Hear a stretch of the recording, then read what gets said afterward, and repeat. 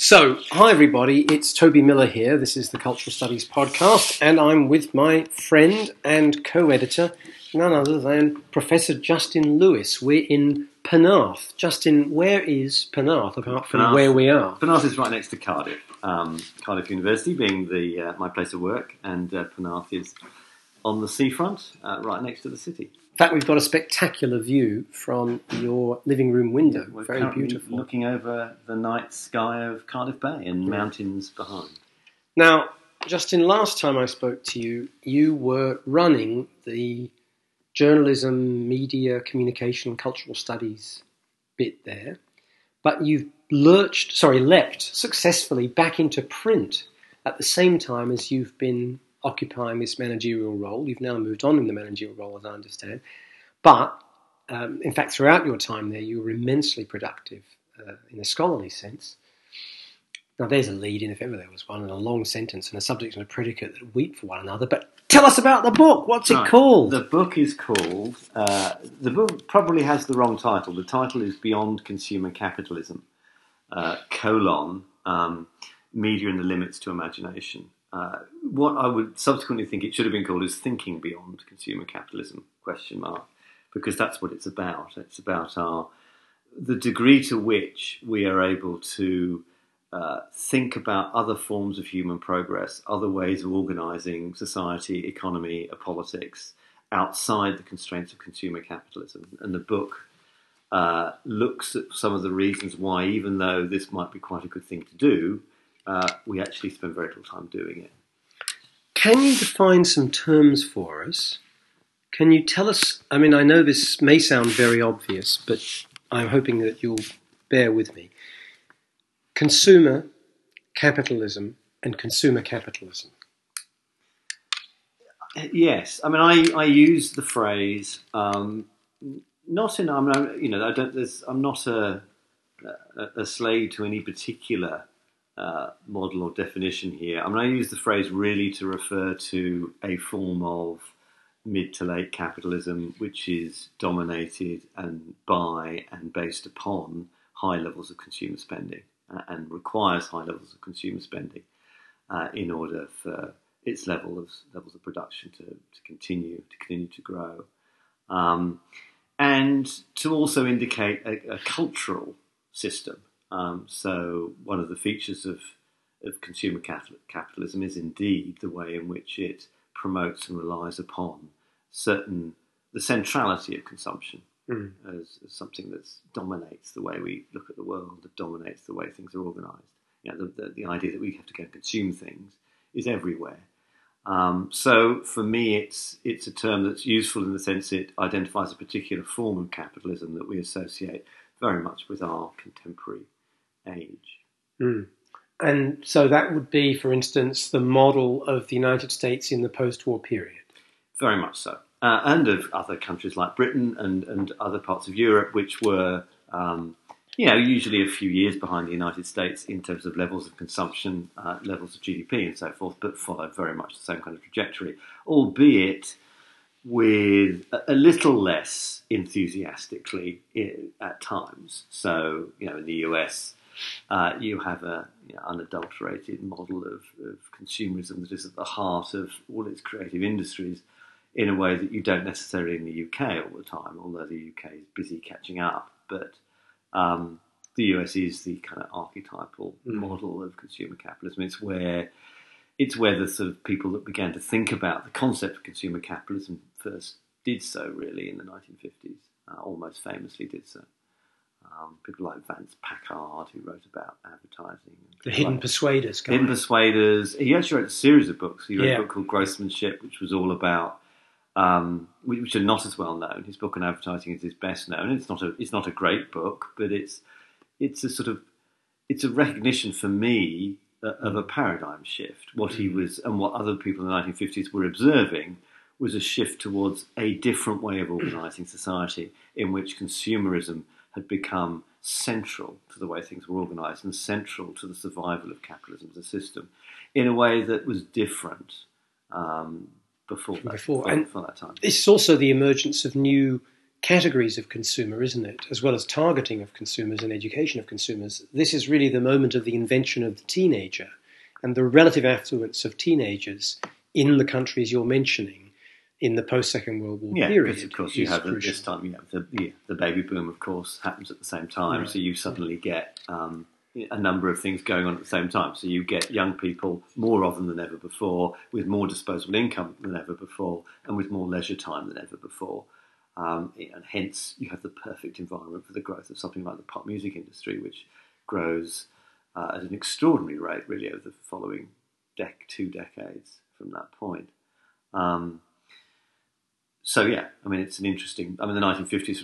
one of the things that I did when I wrote the book was to read a lot of work that was done around that time, because in some ways what was interesting for me was that people like Galbraith, the economist, like Vance Bacall, like others, you really felt a sense that they were witnessing the start of something new in a way that now we don't.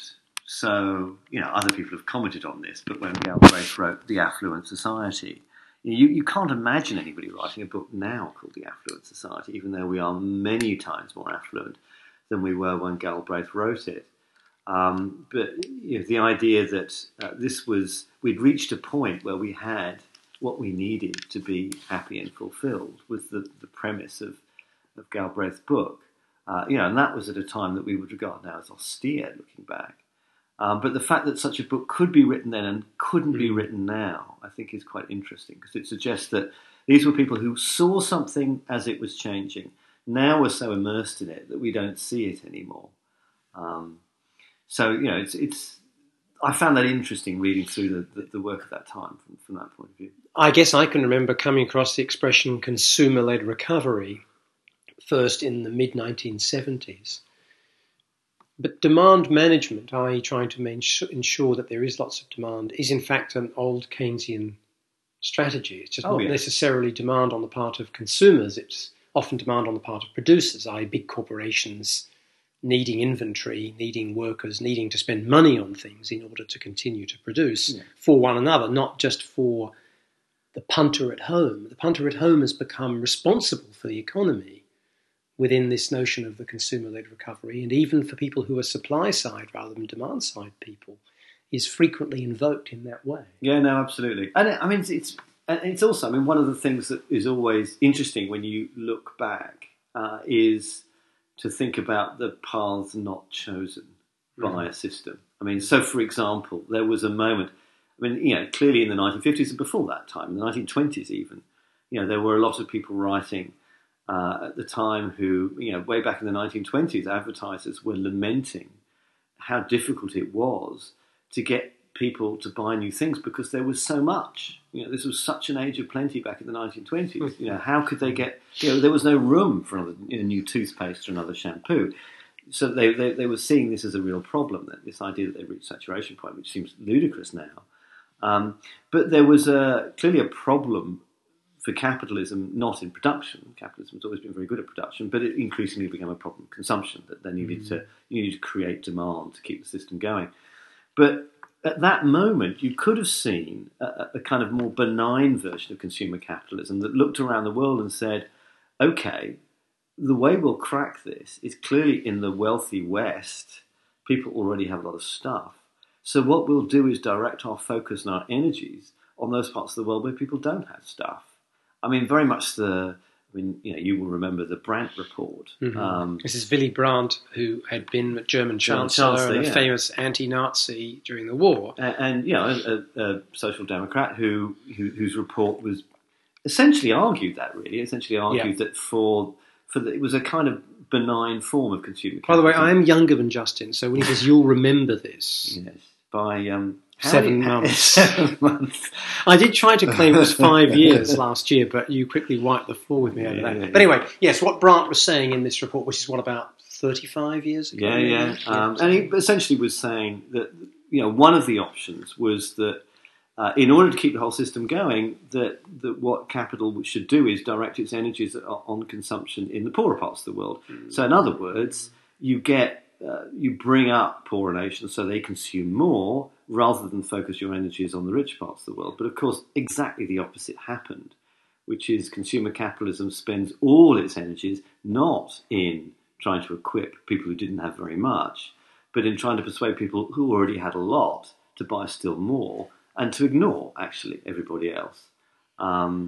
Pretty much. I mean, that's the dominant model, and despite the growth of countries like India and China, that's still the way it's organised, and that the growth of developing nations has happened in spite of that model.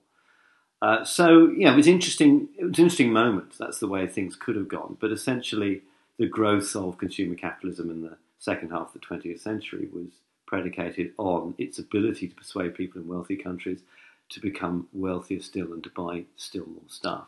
No, I agree with that, although what's happened since, of course, is that because that required a new division of labour that undercut the working class in the global north, it's seen the eventual rise of expectations in terms of wages and salaries in the global south amongst the producers of such goods, to the point where there's now a middle class emergent there. And one of the arguments made in favour of the model that you're criticising is to say, well, actually, it's led to an expanded global middle class like never before as a consequence of the people who've taken, in inverted commas, the offshore jobs and the entrepreneurs or corporate chiefs or state corrupt people who have piggybacked on all of that and now represent very powerful, consumptive, but also political groups, and that are not small in number. Yeah, that's an argument, and that it has some merit. It also has some flaws, I think. A few points. One problem with that argument is how long it took for it to happen. I mean, if the model is constructed to do that, it took a good 50 years to do it. What's conspicuous is how few countries in the poorer parts of the world have actually experienced that. The second is that the countries that are most clearly experiencing it have all have certain things in common. They all, on the whole, have very large populations, which suggests that just as the Industrial Revolution, we look at the Industrial Revolution in Britain, one of the main reasons why it happened was because of extraordinary population growth that created demand, and the same thing happened in those countries as well. So they had all sorts of reasons why they were always going to grow eventually, that probably had nothing to do with the shift of labour around the world. Indeed, the pressures of the shift of labour around the world has been, many people would argue, a race to the bottom, where countries compete to have the worst labour laws and offer their labour at the cheapest price in order to attract capital investment. So it doesn't, in fact, far from driving wages up in those countries, it actually keeps them low. So I'm not convinced that global capitalism, in any way, can claim that as a success story. They've come very, very late to the party, and they've arrived for, I think, complicated reasons that don't have much to do with, if you like, the largesse of the system. Yeah, good points all. So in terms of the G word, growth, I wonder if you could talk us through that a bit. You're a very committed environmentalist. You've published a great deal on related topics. One of the issues I imagine you encounter from critics is this is all very well, but economies such as the one in which you survive and thrive are predicated on growth, and for technical reasons have to be. That's a very strong argument, and but the book begins very much with that argument and looks at the reasons why that argument is becoming increasingly threadbare. I think there are clearly three major problems now with a model based on infinite growth, which is the model. This is a model with very limited imagination that can never imagine a time, 5,000 years into the future even, when it will not be necessary for people to have more things. So it can only ever imagine consumers wanting more and more and more into infinity. So there's no point. It cannot imagine a point where we have enough stuff, which is in many ways a ludicrous notion that takes no account of psychology or the way we live our lives, or the fact that we have quite a short space of time on this earth to buy things and to enjoy them. So I think that there are three basic flaws with it as well, apart from its own limited imagination. One is the environmental critique, which is quite well known now, that the strain on resources and the consequences of climate change on using resources at a particular rate of a pattern of infinite growth are hugely problematic. So various people have calculated that it's going to be very, very tough for us to meet the kinds of targets we need for greenhouse gas emissions, even if we stop growing now. But if we factor in levels of economic growth, those targets look increasingly unrealistic. So the model is actually a risk to the whole society itself because of catastrophic climate change and its likelihood of pushing us towards that abyss, if you like.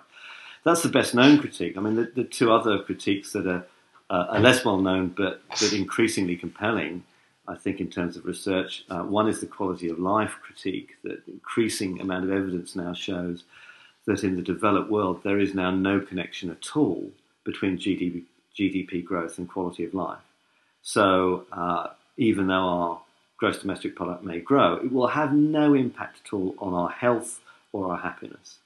The link between those two things, there is a link, but past a certain level of GDP, all the evidence suggests the link falls away. GDP, by the way, gross domestic product. While individually we may be happy if we have more money in a society, collectively, if we all get richer, we're actually no happier. So that's clearly a huge problem. So if GDP growth doesn't produce increases in our health or quality of life, why are we doing it? It's one of the questions of our century, I think. The third problem is an economic problem, and it's to do with the clash between time and money. In that, I mentioned before, the model is predicated on a notion of infinite growth, that you have to have growth exponentially. And what it assumes, therefore, is a continued growth in consumption, which means we continually have to buy more and more things. The problem with that model is that our time on Earth is not growing exponentially. In fact, it's come to a grinding halt in two senses. One, we work just as long as we have. We basically, the growth in our leisure time has stopped increasing a few decades ago. So we still have no more leisure time than we did when we had far less stuff. And we're not really living any longer. There were major increases in our life expectancy, but that's also coming to that's slowing down and coming to a halt, which means we only have a limited amount of time to buy things, to choose them and to enjoy them. And what all the evidence suggests is that we're now reaching a point where the proliferation of commodities has become so excessive that choice is now increasingly burdensome on our time, that we simply don't have the time to do those kinds of things. One of the strange ironies right now in the UK is that we have a government busy urging people that they should switch energy supplier, and if they did, they would save money. Now, they're quite right about that. If we switch energy supplier, we probably could save money, especially if we kept doing it periodically every 6 months. But people aren't doing it. The number of people switching energy suppliers is a very clear minority. Even though economically in our rational self-interest, as good consumers in a capitalist system, we should be doing that.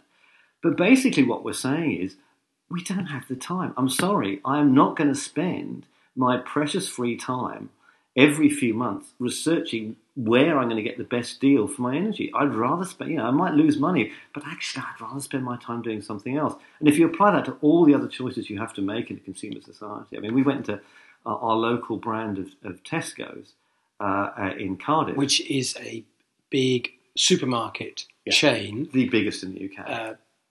And it's got a raft of different kinds of store, but it's open about 18 hours a day and with quite a wide array of foodstuffs. Yeah, wide array of foodstuffs. And we went in there and we simply counted the number of different types of shampoos and conditioner that were available on one particular day in that shop. And we found 181. Now, if you think about from the point of view of the rational consumer, the rational consumer is a misnomer. You cannot be a rational consumer. You cannot go into a Tesco's and make a rational choice between 181 different varieties.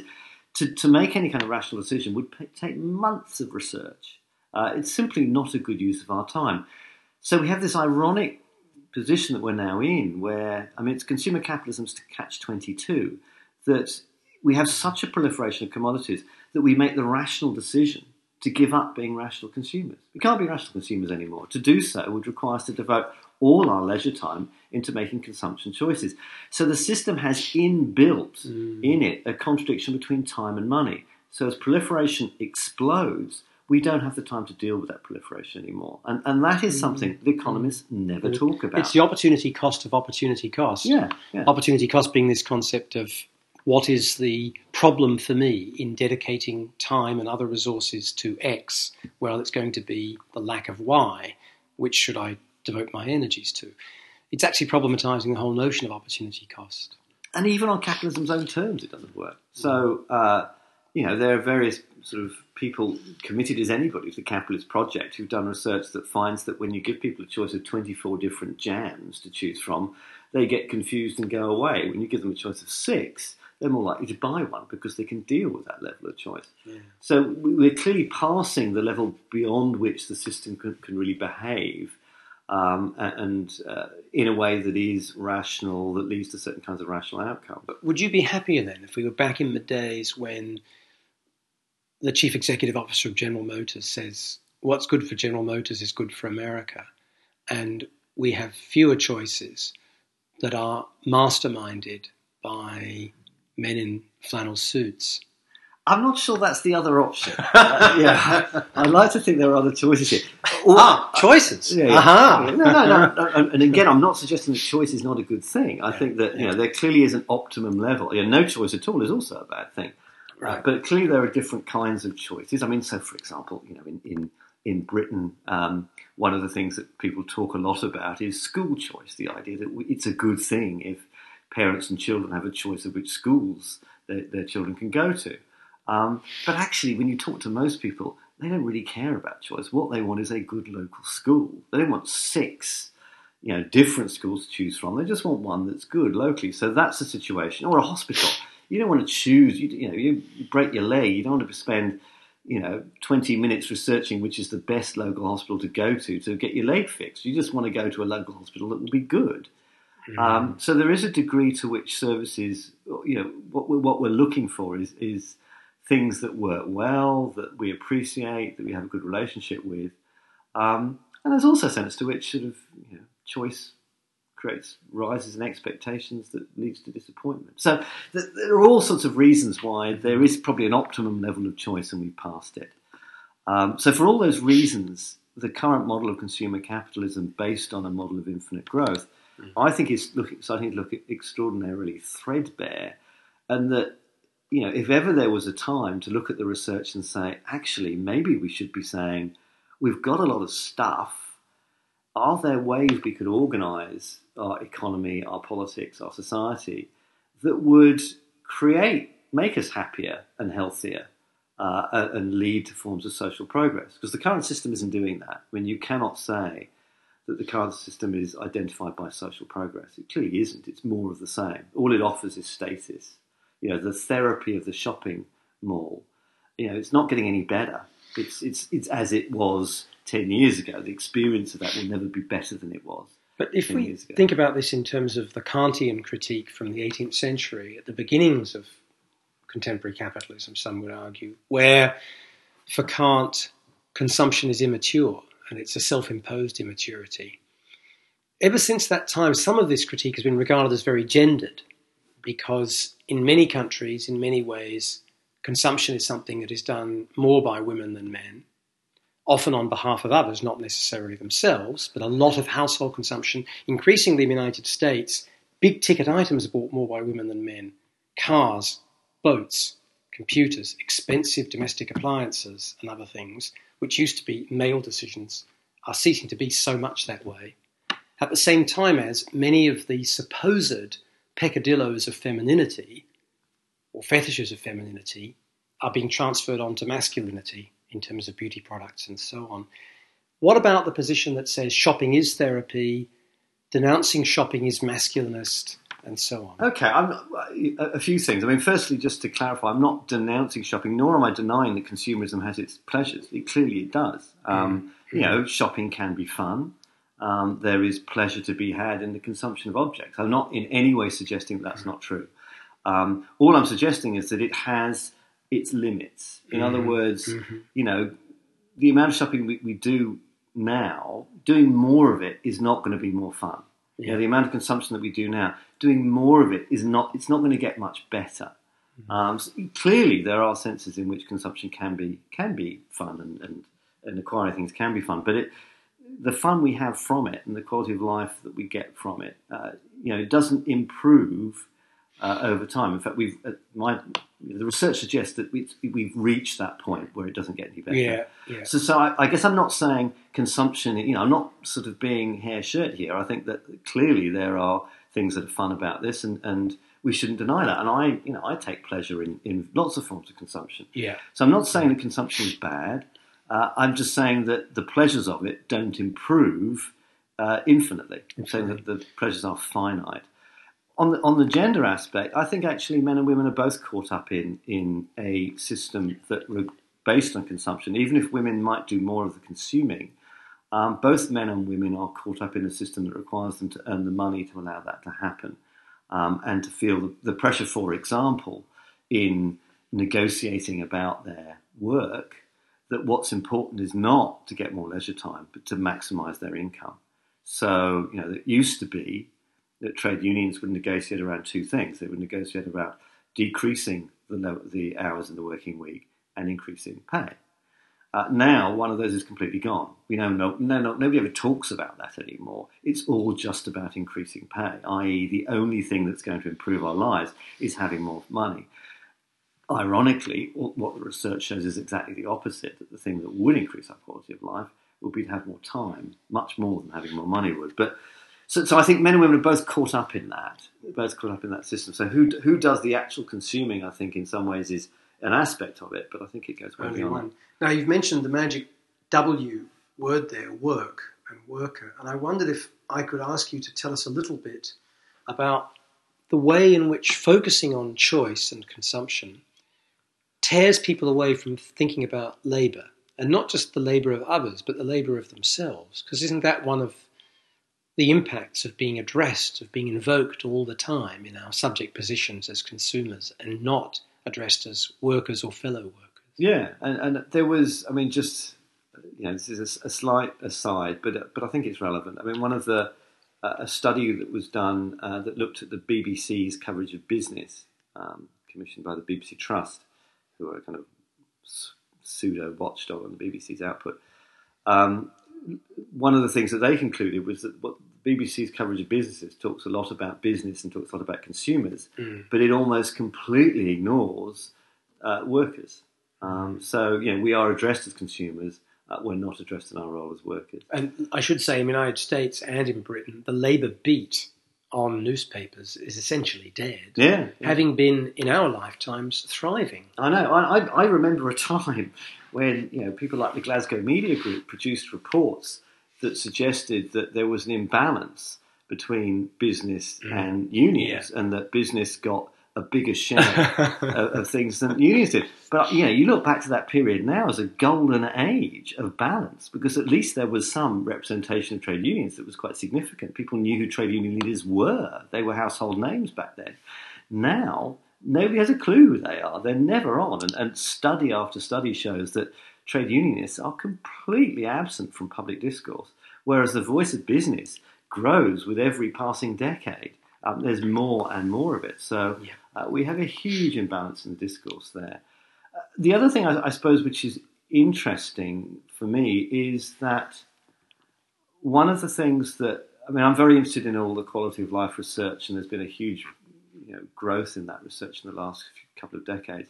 But one of the things that's really striking is that even though professionals often do enjoy parts of their work, for most people, actually, work is not the most pleasurable part of the day. In fact, it's the least pleasurable part of the day. When asked, various studies have looked at what people get pleasure from, and they've asked to rank all the things that happen in the course of their day. And the three least popular things that people do are their commute. Well, least popular of all is the commute to work. Second least popular is the commute home from work. And third least popular is being at work itself. So one of the things that this research would suggest, if we just did less of it, if we were able to negotiate to decrease the length of the working week, we'd all be a lot better off. And it actually goes back to your earlier question, which is the model of growth. And one of the things that far more sophisticated people than me, when it comes to thinking about economic matters, people like Tim Jackson, have thought about this in great depth. But how can you create a model of a prosperous society without growth? And the immediate problem you hit is that we use growth as a way of dealing with the fact that you get efficiency gains through technology. So you get efficiency gains through technology. What that would normally do is create unemployment. But in order for that not to happen, you keep growing in order to create new jobs to fill the gap that you get through the efficiency gains. But there is another option, and Tim Jackson and other people in the New Economics Foundation have talked a lot about this, and that is actually if you exchange the productivity gains for free time. So you said, actually, no, we're not going to carry on working 40 hours a week, even though we're producing as much as we did for 45 hours a week, or whatever it is. Or we could work 35 and produce as much as we did when we were working 40. What we tend to do now is carry on working the same number of hours every week. We just want more money for it. If instead we said, pay us the same, but we'll work less, the pressure on employment would decrease. You could share employment around much more. And you could carry on doing that for quite a while and avoid any huge crunch that comes about through unemployment. Unemployment is clearly a bad thing for people who are unemployed. It does lower people's quality of life in all kinds of ways for various different reasons. So, it's not good to create lots of unemployment. But we need to think, my view is, about ways in which we can imagine prosperous societies that can live without permanent growth. Mm. Right. But we're not doing that. I guess my plea in the book, and I talk the bulk of the book actually, is why we're not thinking about it. But my plea really is that we actually devote our imaginations in the 21st century to thinking about that. I don't pretend to have, all the answers or even many of them. But what's clear is that we should devote our minds to thinking outside this very limited framework that we're all stuck in at the moment. So let's focus on what's holding us back from doing so. Here we get into territory for me that is more familiar, and that is our media system. And I think our media system, for me, limits our imaginations in three ways. I think it does it in lots of other ways too, but I focus on three ways in which it does. A very Trinitarian thinker. It is. All things come in threes, or at least they do in the limits of my own imagination. The first I talk about in the book is the growth of advertising. Advertising is our dominant cultural industry. Global advertising is 15 times bigger in economic terms than global film production in terms of the amount of money we spend on it.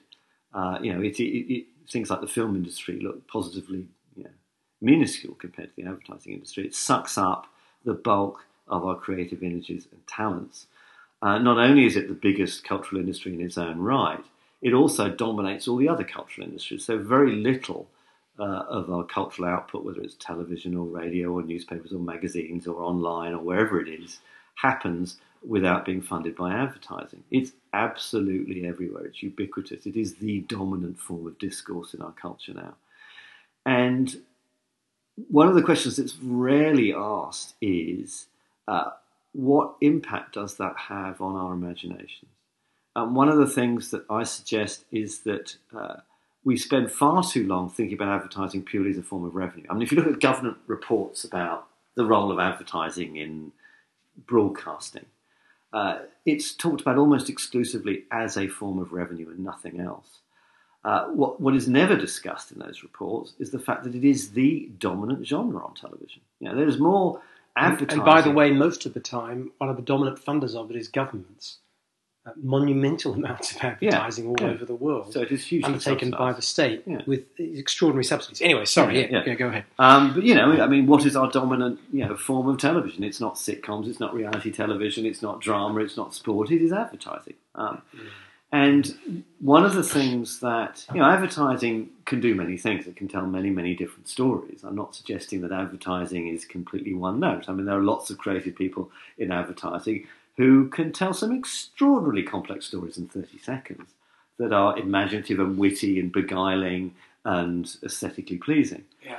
But it has a limit point, and its limit point is that one of the messages that's common to all advertising is that the only form of society we can imagine, the only form of satisfaction, the only form of pleasure, the only form of fulfillment that we can ever have is through consumption.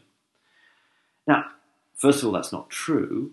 But secondly, if we're bombarded with that message, countless times every day, to imagine a world in which that's not true, or that's not the case, is very, very difficult because we're told it over and over and over again. So that, for me, is a major limit on our imaginations. I mean, if we imagine for a moment, imagine a world where every advertiser on the planet was told that as of tomorrow, they don't have to sell anything anymore. They can produce, their images in a magazine or their 30-second spot on TV or whatever it is they're doing.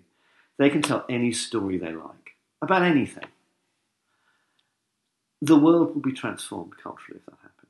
We would suddenly have all kinds of different stories that might lead in all sorts of imaginative places. That would be a cultural transformation like no other that we can imagine.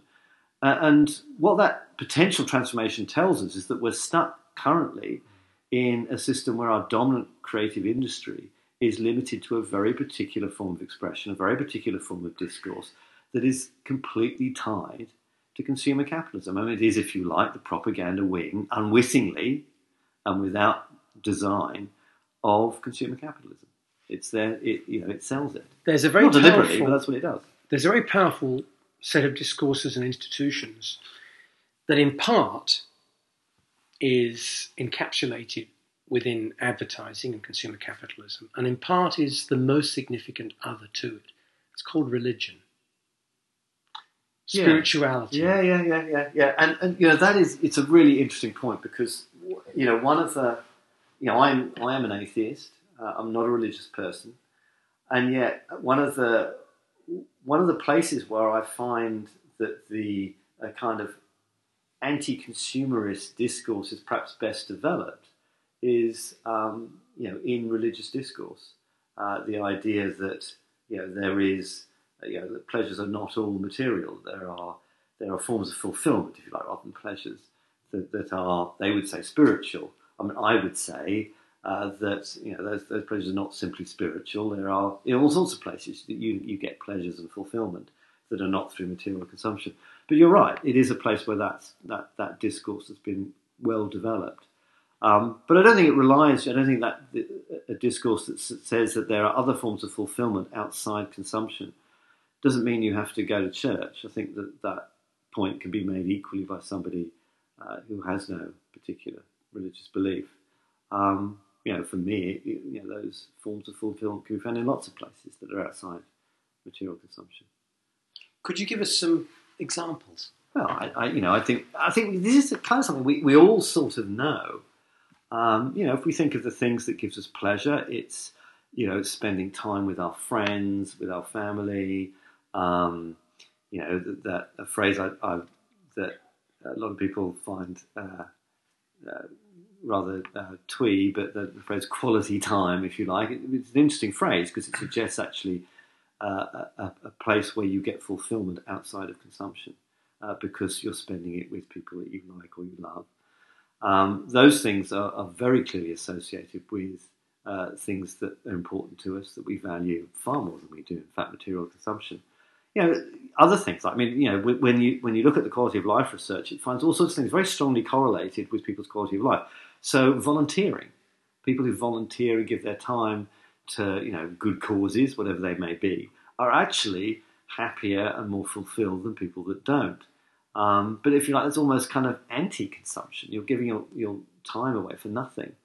Going for a walk actually is very positively correlated with quality of life because it gives you time to contemplate things. It means that you often will live more in the present. There are all kinds of things that are very strongly connected with quality of life. And actually, most people do feel that. I mean, you ask people what's really important to them. Most people, not everybody, but most people will not say, being able to buy lots of stuff as often as possible. They will say it's to do with human relationships. It's to do with, experiences that you have. And it's not to say those aren't linked to consumption. You and I are going to go out for a meal a little bit later, so we will be consuming. But, that's only part of the pleasure of the evening. If we both just ate on our own, it would not be a rather dull experience. Stuck me with you. So, the pleasure comes from those kinds of relationships. So there's all sorts of ways. And advertisers know that. I mean, advertisers have known that for a long time. So consequently, they don't try and sell you things anymore based on the thing they're selling you. You watch a car advertisement, it will never say, buy this car because it has this feature or that feature. What it will tell you is, buy this car because it is associated with being cool or happy or having high status or being respected or being valued. It's associated with a set of immaterial values and that they're desperately trying to connect their product to. And that's mostly what advertising does now, because what advertisers are desperately trying to do is connect the material goods they're trying to sell with the non-material world that they know actually brings us pleasure. So even advertising knows this. It just has to pretend that it doesn't know this. I just did a consultancy for an agency that's producing a commercial for the upcoming Super Bowl, National Football League in the United States. I did this as a volunteer. I was not paid. This is for perhaps the biggest brand in the world. And the message that wanted to get across, and will in its Super Bowl commercial, is one of unity through difference and patriotism, as exhibited in the orientation of this company. I decided that it was worth doing this, partly because I wasn't getting paid, and partly because I thought there's something about focusing on cultural difference, and not just in terms of the separateness of cultural difference, but the intermingling of cultural difference and the acceptance of that makes this a legitimate thing to do. What would you have done? So what, you were offered this? And I did it twice. I've done it twice for this commercial that's about to be shown. And I did it for free. Yeah.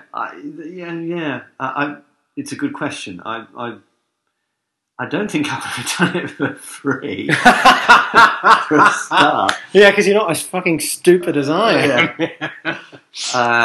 And I think that would have been a difficult moral choice, I think. I suppose one of the things that, the more I've written about advertising, the more I've kind of read about advertising, the more I must admit I dislike advertising. So I think I would have found it hard to do anything complicit in that. That. Did you use the C word? Was that directed in some way at a person known universally as moi? So, but yeah. Sorry, that's French for me, listeners. So anyway, but so yeah. You get my drift. The drift of the question is that this is free. Yeah. It's outside the market, using a massively successful advertising sphere to try to get at something ideologically that seems partially worthwhile. Yeah, and I completely get that. And in some ways, it's one of the choices that we have to make all the time. In that, I embrace realpolitik all the time. You make compromises all the time because you can't change the world you live in. You have to compromise with it continually.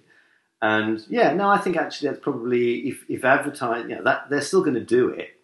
They don't want to not do it because you didn't help them. And if they do it in a way that has positive ideological benefits in other spheres, it's not going to affect the sphere of economics and consumption because they will still be committed to that. But it could affect other spheres. So consequently, a lot of people have worked, have been very active in the whole area of gender stereotyping around advertising. And that's an incredibly worthwhile thing to do because advertising is so dominant. And if you can tackle it there, that's probably the first place you should try and tackle it, because advertising is so influential. So, is that a worthwhile ideological effort? Yeah, of course it is. So, so I modify it.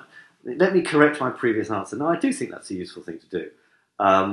And perhaps I'm wrong to be so squeamish about saying, get thee gone, advertiser. Because I think we have to acknowledge it is a huge cultural industry, and a lot of good people work in it.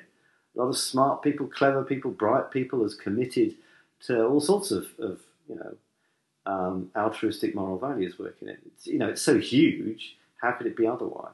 You use the word altruistic there, and of course that is part of a discourse of economics, even neoclassical, and it does apply to things like volunteering, as well as all other kinds of activity that are, in some sense, outside the market.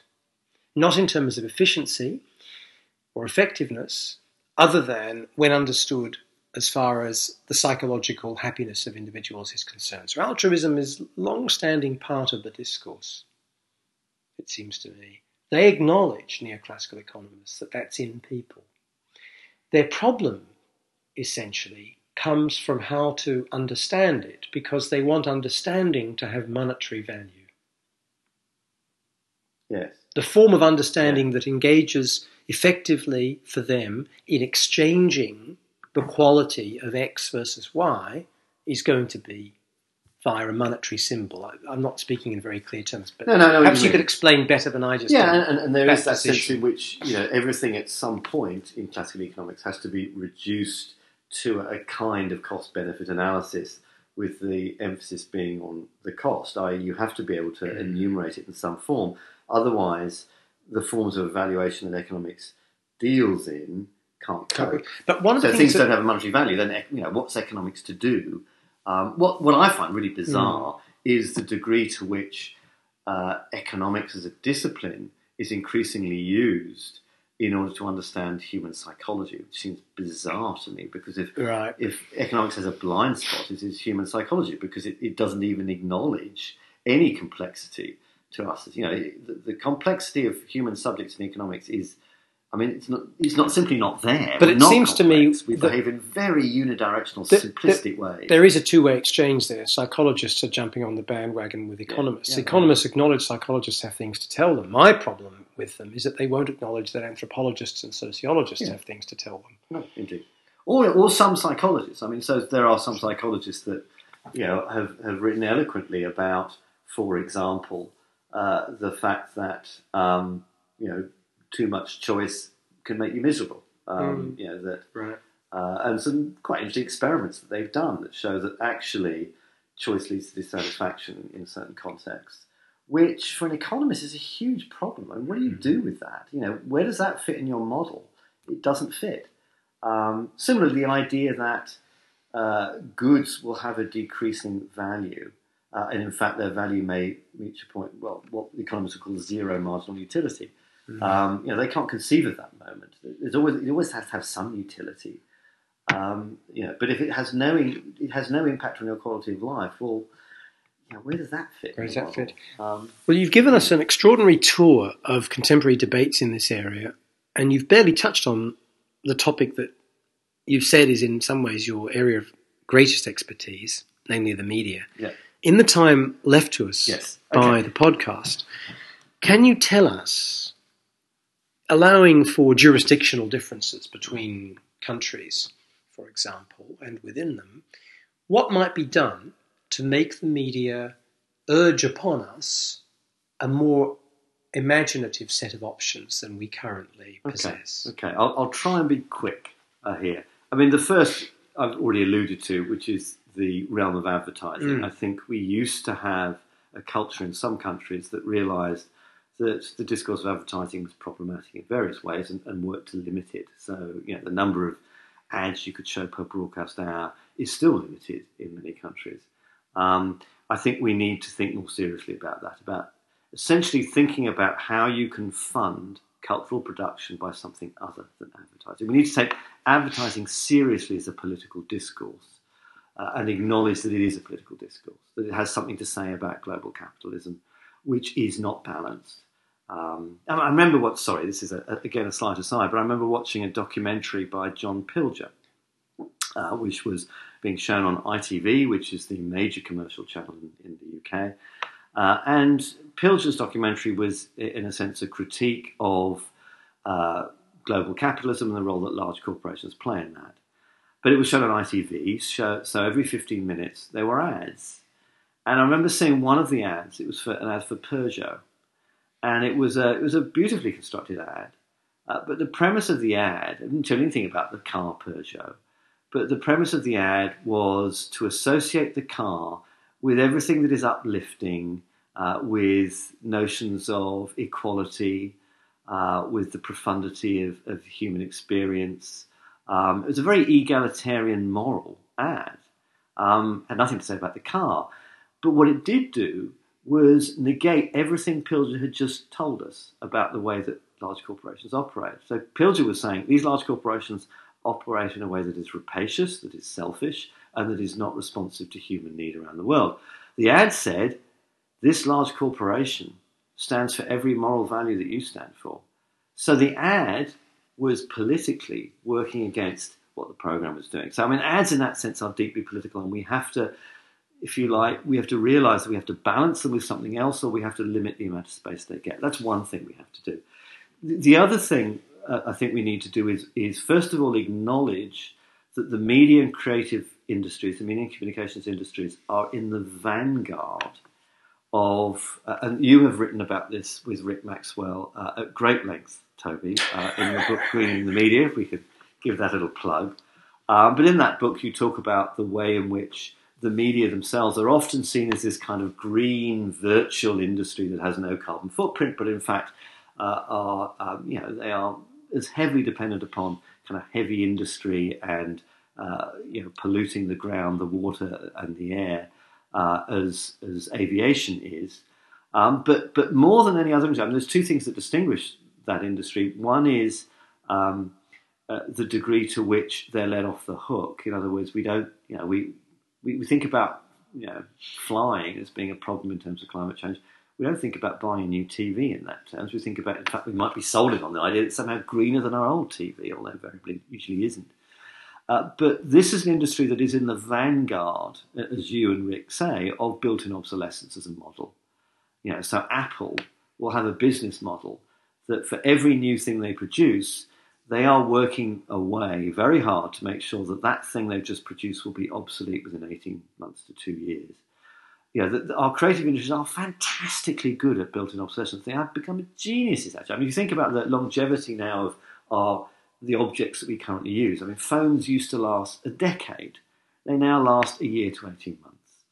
Televisions used to last a decade. Again, if you were paying attention, you would have changed your television about 4 times in the last decade. In fact, the programs on TV now have a longevity that TVs themselves don't. Technology doesn't have. My daughter's favourite show, one of her favourite shows, is the show Friends. This was a show that was first broadcast before she was born and stopped broadcasting, how many years ago was it now? A long time ago. It's her favourite show. It still survives on television, but it's, the objects through which she's watching it are, transformed many generations since it was first broadcast. But, we're still watching it.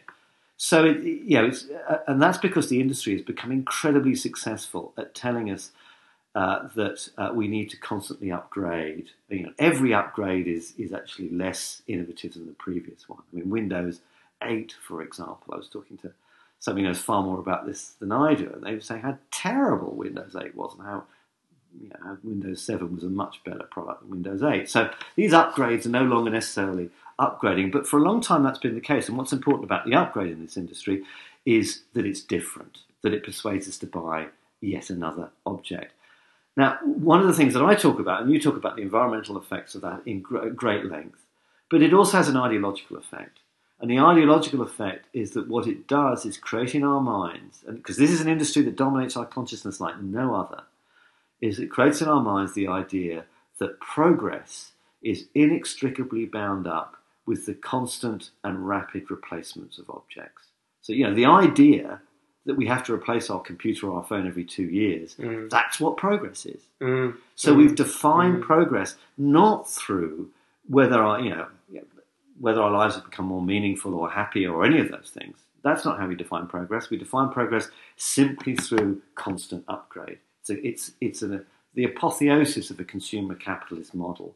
And this is an industry that has embraced that, and its very form of production ideologically creates that idea in our mind, solidifies that idea in our mind. So I think one of the things that we need to do is think of other ways of constructing things economically that work the other way. I mean, you talk in your book about how, one of the central figures in this whole process is the accountant. What the accountant actually counts, what they don't count. And currently now the accountants only tend to count things that work in a very, very narrow frame around making their business profitable. If they counted the environmental impact of what they did and what it cost to clean up their production, what it cost to clean up what happens at the place of consumption, what it costs to offset the transport of getting things from production to consumption, if they had to factor all that in, it would be a very different set of calculations. So if, for example, we had to pay for the actual cost of an object, so, we had to no longer expect, because currently we publicly subsidise all that.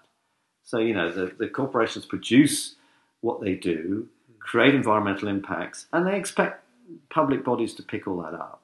So, in poorer municipalities around the world, the World Bank have calculated that for many of those municipalities, now they're spending huge proportions of their budgets on just dealing with waste. So it's 30 to 50% of their budget. Mm-hmm. That's money they can't spend on education or healthcare or any of those other things. Mm-hmm.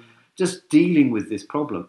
So we're subsidising it. Now, if we said we're not going to subsidise that anymore, we expect that to be paid for, by the people producing it, or by the consumers and producers alike. And we said we're going to subsidise something quite different. What we're going to subsidise is people whose job it is to fix things. Mm.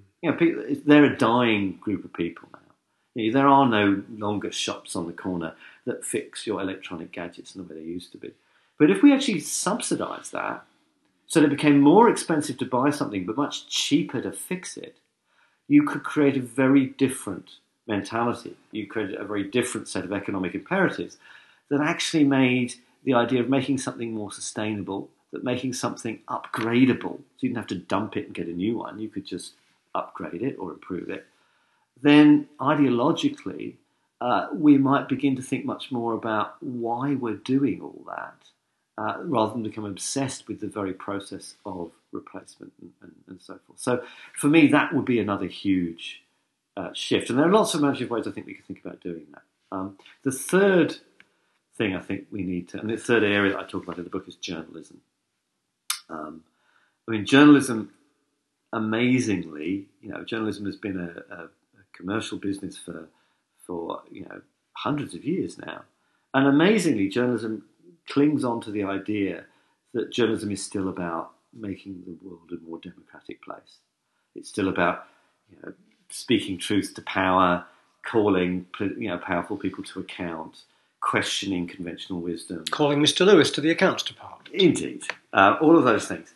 We still cling on to the idea despite its commercialisation, and which is remarkable, I think.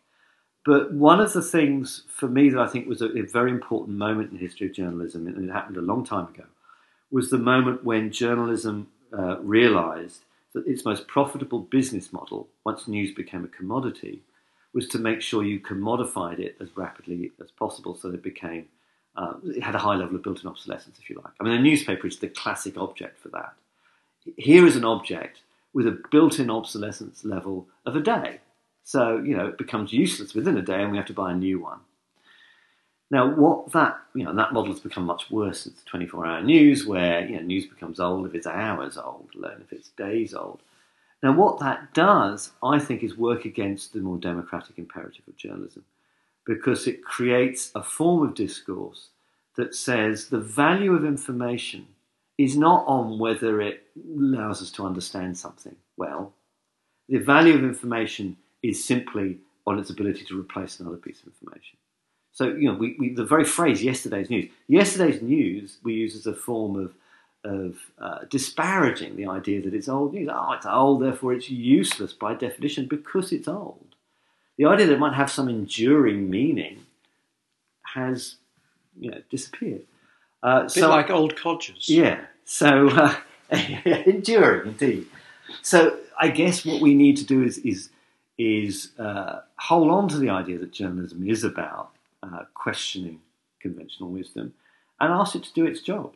I mean, what is the most conventional wisdom of our age? It is the idea that growth is paramount, that the most important news we have to report is economic news, and the most important thing that can happen is we have economic growth. That is the undisputed objective truth of contemporary journalism. And what I would like to see is contemporary journalism doing what it says on the tin, questioning that conventional wisdom. At the moment, it doesn't.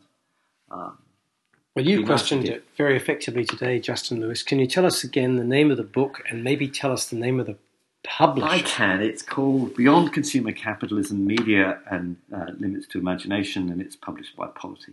Well, thanks for joining us. I hope you'll come back to the pod when your next thunderous object comes into view. Thank you. Happy days.